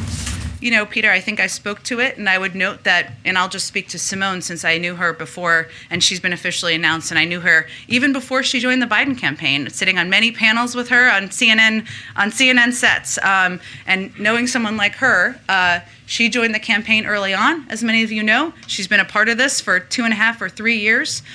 She's somebody, and anybody who's spent time with her knows that she is whip smart, and she has charisma coming out of her eyeballs, and she's going to do plenty of interesting things in the world in the future. She'll always be a part of this Biden-Harris family, and it's only natural after a couple of years to be ready for something new. And that's what happens in my experience in the past in White Houses often. Does the Vice President think that staff are to blame for her not making any kind of meaningful progress on the big things in her portfolio, like passing voting rights or addressing the root causes of migration? I know the Vice President is grateful to all of the staff who have served her. She also understands the excitement and the grueling nature of working on a campaign and working in a White House. And again, as I noted earlier, it's also an opportunity to bring in new faces and perspectives, which is overall a very positive thing. Every president gets the title immediately as Commander-in-Chief, and I'm going to bestow one of my own on Jen Psaki, the excuser-in-chief, because she's always covering. We very seldom, when there's a contentious question asked about something that's very important, we very seldom get a straight answer from her. That was one example. We got to move on. AOC, socialist superstar, Representative Alexandria Ocasio-Cortez. She claimed yesterday, listen to this now, American workers rely on illegal aliens crossing our border to survive, while she drummed up support for Senate amnesty measures. We just lived through one, she said, almost 2 years now of a pandemic where our country relied on undocumented people to survive, she said. She continued to claim illegal aliens were employed during the pandemic by American companies to perform those essential tasks, such as stocking grocery shelves and performing elder care. Who else was sanitizing our buildings? Who else was caring for our elders? Who else was harvesting our food? Who else was stocking our shelves except immigrant labor in our country? 164,303 migrants were encountered along the southwest border in October before they're being released into the interior of the U.S. And those people that she's talking about, if they got those jobs, they're taking those jobs from American workers. And by the way, most of them are working illegally. Just saying. Jussie Smollett yesterday on the witness stand, folks, it's not looking good for him. Officials that were listening in have declared his testimony as unparalleled disaster. I won't get into the nuts and bolts about it, but I got to be honest with you. It looks very likely that he's going to be convicted on several felony accounts. Before we get away today, this is a very important thing I want you to hear. Representative Cawthorn, I told you about it at the top of the show from North Carolina. He weighed in yesterday on the House floor with a really good explanation of abortion. Madam Speaker, imagine you've just walked out of this chamber, and outside is a gorgeous sunset. You have a Polaroid camera, and you snap a beautiful picture, and the gray photo prints out the front. You hold it and shake it, waiting for the picture to appear. But suddenly, someone walks by and snatches your photo, ripping it to shreds. You're stunned. You cry, "Why did you destroy my picture?" The person replies, "Oh, it wasn't a picture. It wasn't fully developed yet." All of us in this room realize how asinine that reasoning is. That photo was transforming into a beautiful image. This illustration by Seth Gruber is simple, but it's what our nation has done to the most precious image of all, the image of God. Madam Speaker, a silent genocide has slipped beneath the conscience of America. Precious works of our Creator, formed and set apart, meet death before they breathe life. Eternal souls woven into earthen vessels, sanctified by Almighty God and endowed with the miracle of life, are denied their birth by a nation that was born in freedom. God's breath of life blown away by the breath of man. This cruel and fallen world may seem too filthy for their very presence, but these precious temples are crafted in the image of God Himself. One day, perhaps when science darkens the soul of the left, our nation will repent. But until then, the carnage of this unconscionable deed will stain the fabric of our nation. I hope that the Supreme Court overturns Roe v. Wade. I hope that we stop the genocide of abortion in this country. That, folks, from a injured war veteran, a young guy, and I mean, he is right on. Millions of Americans feel that exact same way. And of course, he's speaking about the pending case at the United States Supreme Court. That is a wrap on midweek Wednesday at TNN Live. Hey, I want to leave just by telling you something. I want you to understand. We love you here. We're glad you're part of our family at TNN Live Truth News Network. We'll be back tomorrow morning, 9 to 11 a.m., Monday through Friday, Central, here at Truth News Network. Have a great day, folks.